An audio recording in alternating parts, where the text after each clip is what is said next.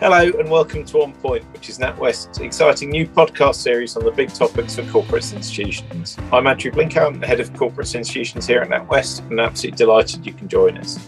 In this episode, I was really pleased to speak with Alex Ashby. He's the head of the markets group at Tesco, and with John Nicholas, who's the senior advisor at Treasury Today. We talked about what it takes to craft a successful sustainability strategy, and then how to embed ESG considerations within Treasury. So perhaps I can start by asking Andrew our first question. Andrew, in a recent poll of our readers, liquidity and funding were identified as the most popular areas where corporates are actively trying to integrate ESG criteria. What are some of the main factors you think have helped your clients succeed here?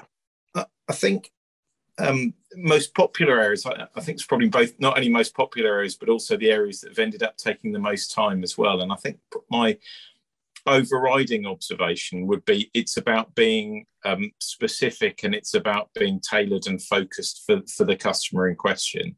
I think we've seen lots of, we tend to have lots of questions around whether is there a sort of one size fits all answer to how to access ESG linked financing. Is there a common set of standards? And the answer is, I think, where we've seen it most successfully done is where our customers have done it in a way that, one, is fully embedded with their other strategic priorities and their other funding requirements and their broader, treasury and finance objectives, but also one that really looks at and understands how to then both sequence it and how to build it out and make it work for them. So that in many cases has meant thinking about which markets to access first. It's in many cases meant engaging with different investor communities ahead of time. And it's been really, I guess, probably a key point as well. It's again where it's really been thought of and integrated in the broader sort of budget and strategic planning on the side of the customer as well. I think when those factors have come together, that's when we've seen it be most successful. Okay, thank you, Andrew. So Alex, what is your experience of ESG factors in the liquidity and funding areas at Tesco? Sure, thanks, John, and again, welcome to everyone today. Absolutely. I mean, I think we've aligned a lot with what Andrew said, actually. I absolutely agree with the mantra of going with the grain and the strategy of the business. That's absolutely the right thing to do. And that's literally what we've been doing in the Treasury team at Tesco. I mean, a few years ago, we came up with the idea, probably slightly badly named now, of a green financing framework. It probably should be something a bit more sustainability focused now. But anyway, at the time, that was the kind of language we were using a few years back. And we thought, right, okay, we really want to go for this. Okay, so me, the Treasurer, and some of the other team got together, worked this through, and we thought, right, how can we land this? How can we do this? Others were doing it. There were a few, at that time, there were a few examples in existence, but not many. Okay, so we thought we'd start off with our revolving credit facility. The idea being, that's between us and the bank group with Andrew and our other partners and NatWest and so on. And we thought, right, okay, well, look, what we want to do is first of all demonstrate that Tesco is living and breathing by its own KPIs that we've set, and in essence, we're sort of living those through our financing ourselves. So we had greenhouse gas emissions, no food waste, safe for human consumption, and then renewable energy, something I'm actually personally leading for Tesco. So those are the three KPIs we came up with as the kind of most appropriate, mature, and obviously we talked to a number of investors and others around what were the most appropriate ones, but also which ones were more mature from a data perspective. You need to be able to obviously have confidence in how you report on these all the way out to potentially quite long timeframes for an RCF if it's 3, 4, 5 years with extensions. Similarly, we followed that up and we went to the market and did our first sustainability linked bond in January 21. I think that was the first for an LSE corporate, not the first in the market, but again, quite an early adopter. And we used the greenhouse gas emissions there. Again, talking to our investors and others, that was absolutely sort of the headline KPI for most people that came to mind. So we've got a 60% reduction versus a 2015 baseline by 2025, which worked quite nicely for an 8-year issuance. Then we've done a further extension of that, and this is always intended as part of this framework we came up with, which is actually having a look at our supply base. And we've actually recently relaunched our UK supply chain finance offering, and this is something that enables suppliers to get paid earlier on their invoices. It's totally optional, but they do it at a very low cost of funding through through the financing behind the facility from NatWest and our other banks. So what we did here is we linked a climate-based assessment, again, kind of greenhouse gas focused for suppliers. They fill in a questionnaire annually, and they're able, if they do well, to get into different tiers, and they can achieve up to 20% lower financing costs if they're able to do that. So that was a UK first, we did in April. So overall, pretty good. We've kind of come to the end of that, and I guess now, in actual fact, I mean, we're probably looking at what's next and what else can go beyond there. But that was something we started off a few years ago. We've recently come to the end of, and hopefully it's quite a good example of how one can think through up front, what you want to do, start with the company, start with yourselves, and then work it through, your investors and then suppliers. So talk a little bit more about how you're incentivizing your supply chain to come to the table, as it were, around some of these initiatives. Sure, yeah, absolutely. I mean, in that example, it's an optional financing facility, but ultimately those that have set challenging targets and are making progress there, if they're already using it, they're just going to receive a reduction in financing costs. And hopefully that then enables, that's a great message for me to execs and boards to then continue that investment.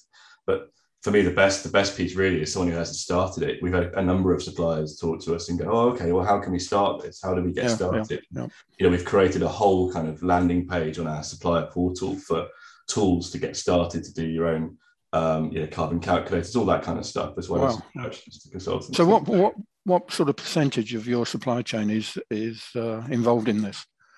So at the moment, we've got about 250 suppliers. So that's only about 10%, but we've got quite a lot of sizable suppliers there in terms of private label and so on. And as I said, this is a very recent launch. It went live 20 days ago. So we're now actively marketing, and we plan to grow that extensively across the supply chain. We've had loads of interest from our supplier base so far. What we've been doing is rating the people that were currently on it prior to the launch, and now we're actively working to let it grow.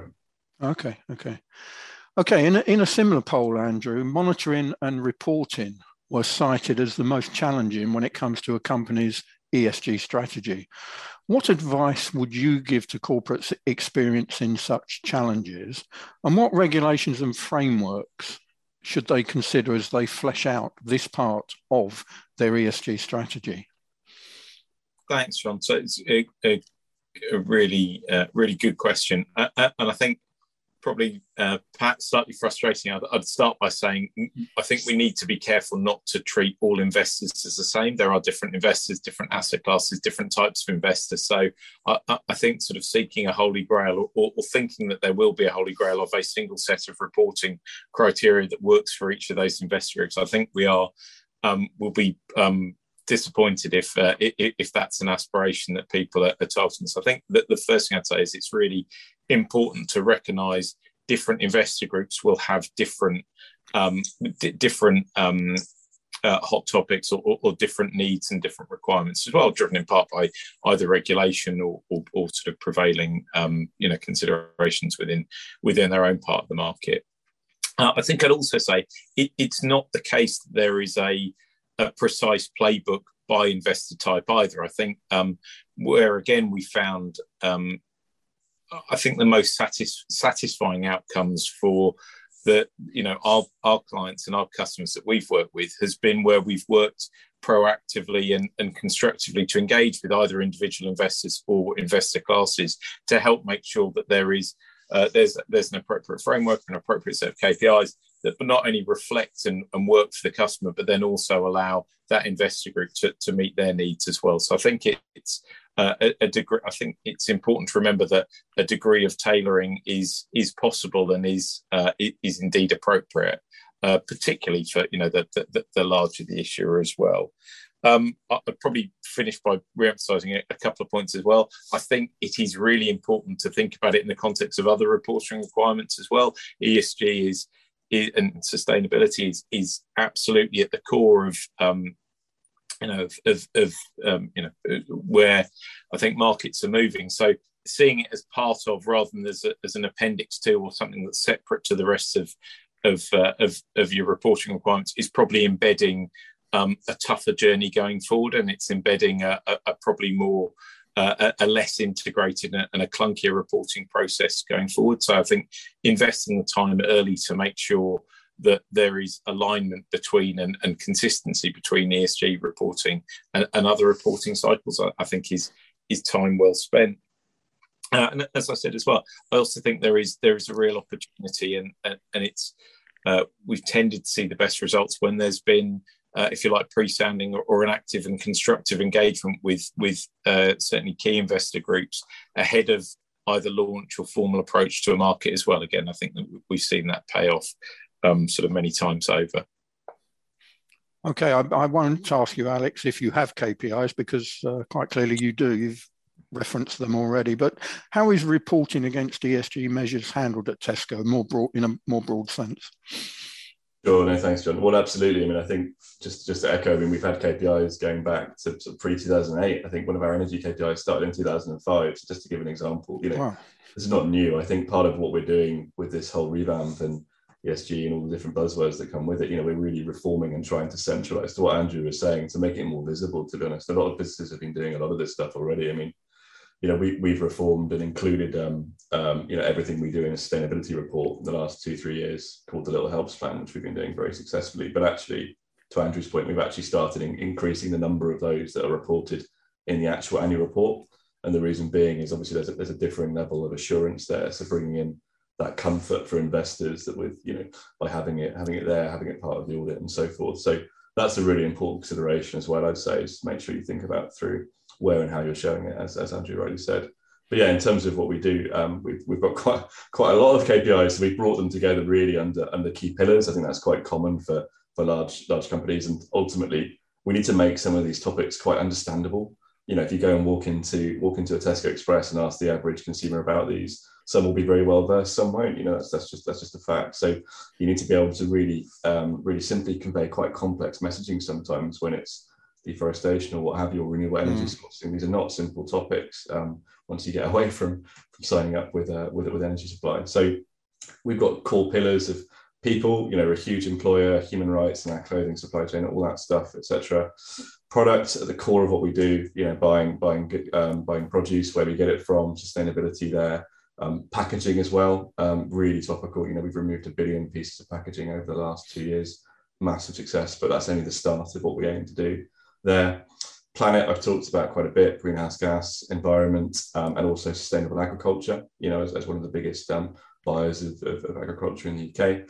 And finally, places, we need to be mindful, we are absolutely spread across multiple jurisdictions, countries and communities, partnerships, and as well as, redistributing food and getting that to food banks and all the collections we do, as well as local investments from Banks for Life and so on. Those all come together, hopefully, to form a relatively coherent map of what Tesco does and where it touches the world, grouped into four pillars.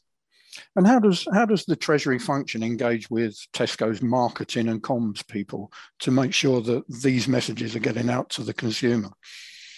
That's a great question. I think, as I said, we started this whole framework really early on. I think fair to say, I mean, from their own words, we're one of the closest teams they work with, bizarrely, which one may not think that your comms and CSR or sustainability teams, we literally talk every day now, just because we started this off early on, and I think it's fantastic. We've got a great relationship with them, something that they would happily admit to if they're on the call, I hope as well. So, I think really what we do, we are one of the ways of amplifying that message. Do you know what I mean? At the moment, financing is such a great way of getting things out there. It's very topical. It's quite easy to get a business case together because one can talk about, increased investor demand, helping there be a soft saving on some of the financing products in there. So it's just a great way of getting it out there. And similarly, we're also heavily involved in renewable energy and various other actual aspects of delivering the sustainability strategy. We're not just raising debt on some KPIs, we are actively leading parts of it. So I think from those two areas, we've really got really close and just had a fantastic working relationship to amplify what's already being done, inside the business. Just referencing back to Alex and the Tesco supply chain, obviously it's an extensive supply chain. Do you want to say a bit more about how you address sustainability here and what are the key challenges for you?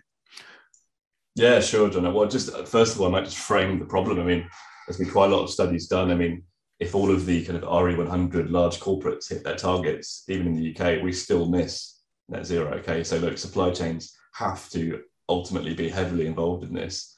And, it's fantastic that people are leading and setting challenging targets. we have to solve and help supply chains get there. And they're not all listed companies. A lot of them are, a lot of our suppliers are medium, small caps, some are startups. We have to figure a way of working out and helping them get there. Otherwise, we're never going to achieve what we need to as a country or globally. So just to give that context and my perspective there. But I mean, as I said to you, we're already looking, we're very active in renewable energy. We're trying to help our suppliers there. It's hard because there's a kind of credit question in terms of signing long-term contracts and offtake. So we're trying to help solve that with our partners. We've got a variety of toolkits and supports we offer. We try and set standards and help with them. We offer there's a very complicated supplier toolkit at Tesco with about 50 pages of advice. And to be honest, the number of those that have links to sustainability is growing almost exponentially in terms of the impacts and how we see it all the way through from, pesticide use all the way through to renewable energy. And, we've got a few initiatives. I mentioned the supply chain finance. We've got, in terms of other areas, we've got an incubator for food startups. And, there are 10 in there at the moment. I can tell you, I think most of them have some kind of sustainability linkage in them, which is fantastic. And that's not required. That's just the flavour of the time. So by helping those grows, one of them's sustainable pet food. It's fantastic. Hopefully they grow and get bigger and bigger, and off we go. So I think there's a lot of breadth of what we do. We're such a big business. It's actually quite hard to get your arms around everything that we do. But in terms of working it through, that's probably a few good examples. I mean, we had a vertical farming trial, if anyone saw that, for strawberries in the south of England, which we did a few months ago, which is fantastic. Growing more British and trying to work through that technology to see how it works. It's still early stages, but by us helping and working with suppliers and giving them, a surety we're going to go and buy those strawberries and market them with them, to customers, it enables things to move on a bit, hopefully. What would you say are the key factors for a successful ESG journey, Andrew? I'm probably going to be at risk of repeating what I said earlier, but probably three things. I think investing time up front and making sure and seeing it as an integrated part of the broader activities. It's not an activity on the side. It's not an addition. It is a core part. And I think Alex has again talked very clearly to both the time he spends on it and how it's integrated across on their side. Be collaborative. I think it's both across divisions and across teams internally with your financing partners, with your different markets you engage with, and indeed with your supply chain and elsewhere. I think that goes very much to the point around how we're going to collectively win, and it being a collective ambition. I think the other couple of things I'd say as well is I think taking ownership is really important from the customer side as well. I think there's a real challenge, there's a real risk for customers that aren't looking to drive their own agenda and aren't seeking to, if you like, help set their own pace, that there is a real risk that it then ends up getting set by others as well. So as I say, I think that time spent up front, engaging with different stakeholder groups, engaging with investor groups, engaging with supply chain, and allows and affords a much better opportunity to make sure an ESG framework and set of targets and ambition and ultimately success is defined on terms that are appropriate and most effective for that customer. And there definitely isn't a one size fits all. I think we'd also say, as with I think most things in our job, it is a little bit like painting the Sydney Harbour Bridge, whatever it is. It's a job that's never done. I think when you get to the end of whatever's currently on your stack, it's sort of back to the start and keep going and go again. It's important to understand, I think, that it's not something that is a task to be done. It's a core part of our ongoing operations and processes and thought process and reporting or otherwise. And I think that the last thing I'd say is don't be afraid to be ambitious. I think it's something in NatWest we've been really proud of as well, both obviously sort of coming up as a principal partner of COP, but in terms of both how the targets we set for our own ambitions, for our own operations, the targets we've looked to set for the impact our financing has, and the emissions effect that our own financing has as well. That I think it's really important to be ambitious, to be bold, and then to be clear and reflect progress against that, and as I say, to continue to learn along the way, because it's a part of the market, it's a part of our operations that continues to evolve, it continues to change. So I think it's super important to have the that consistent sense of reflection as well, to see how it's going to listen, to engage with others, and to keep resetting and re-going. Okay. Alex, anything to add to that from the corporate side? Yeah, no, well, I disagree again, largely with Andrew. I think, yeah, absolutely. Anyone setting out on this, I mean, do your research, chat to your banks, your advisors, investors, but don't forget your customers, your suppliers. That this is a broad topic, and it's great to canvas, understand what everyone is doing, because through partnership you can achieve an awful lot more than you can alone. But yeah, definitely be ambitious and understand that. One of the things we found is really helpful, it's quite maybe a little bit more on the mundane side, but do think about data. If you're setting out some of these targets, I don't know, like for us, food waste. I mean, if you think about that, it permeates almost everything we do. You know what I mean? You've got to try and add up every store, what they're throwing away, what they're not, what they're giving away to charities, what's reduced and so. It's such a big topic, and that's just one KPI to give an example. So one thing we found really helpful is getting your finance function, not really treasury, but getting the finance function there central and helping and supportive. Okay, because for me, a lot of these sustainability teams I know from other corporates, they're generally kind of teams that have grown quite considerably the last few years, but actually there's a little bit more integration that can be done, particularly through finance or IR or treasury. I think something we've managed to do quite well, but we could easily have done it a little bit earlier as well, to be honest, on reflection. So I think for me, think about that and think about establishing yourself and all that infrastructure early. It's almost like having a new business unit, if that makes sense, in terms of how you should see it, or think about it in scale. And if you had a new business unit, you go, right, who's my business partner? Who helps with this? Who helps with comms? And absolutely, we've got individuals almost in each team now, comms, IR, tax, etc., that help manage these aspects. So definitely think about that. But yeah, in terms of the opportunity for what's out there, we need to be challenging. We need to be far-reaching. So to Andrew's point, don't be afraid. I think this is something that there's going to be quite a few, should we say, I don't want to use the word failures, but there'll be quite a few, should we say, changes of strategy over the next 10, 15 years. That's a given. It's those companies that are brave enough to start that journey that will help move and help achieve it. Hi, Andrew Blinko again. I really hope you enjoyed today's episode of On Point. Please do subscribe to our channel to get future episodes, or indeed navigate to ci.natwest.com for the latest updates on what's moving markets and a series of, we hope, really interesting articles that will keep you updated. We'd also really encourage you to follow us on social media. We're on YouTube, Spotify, Twitter, and of course LinkedIn to get all our latest content. Look forward to speaking soon.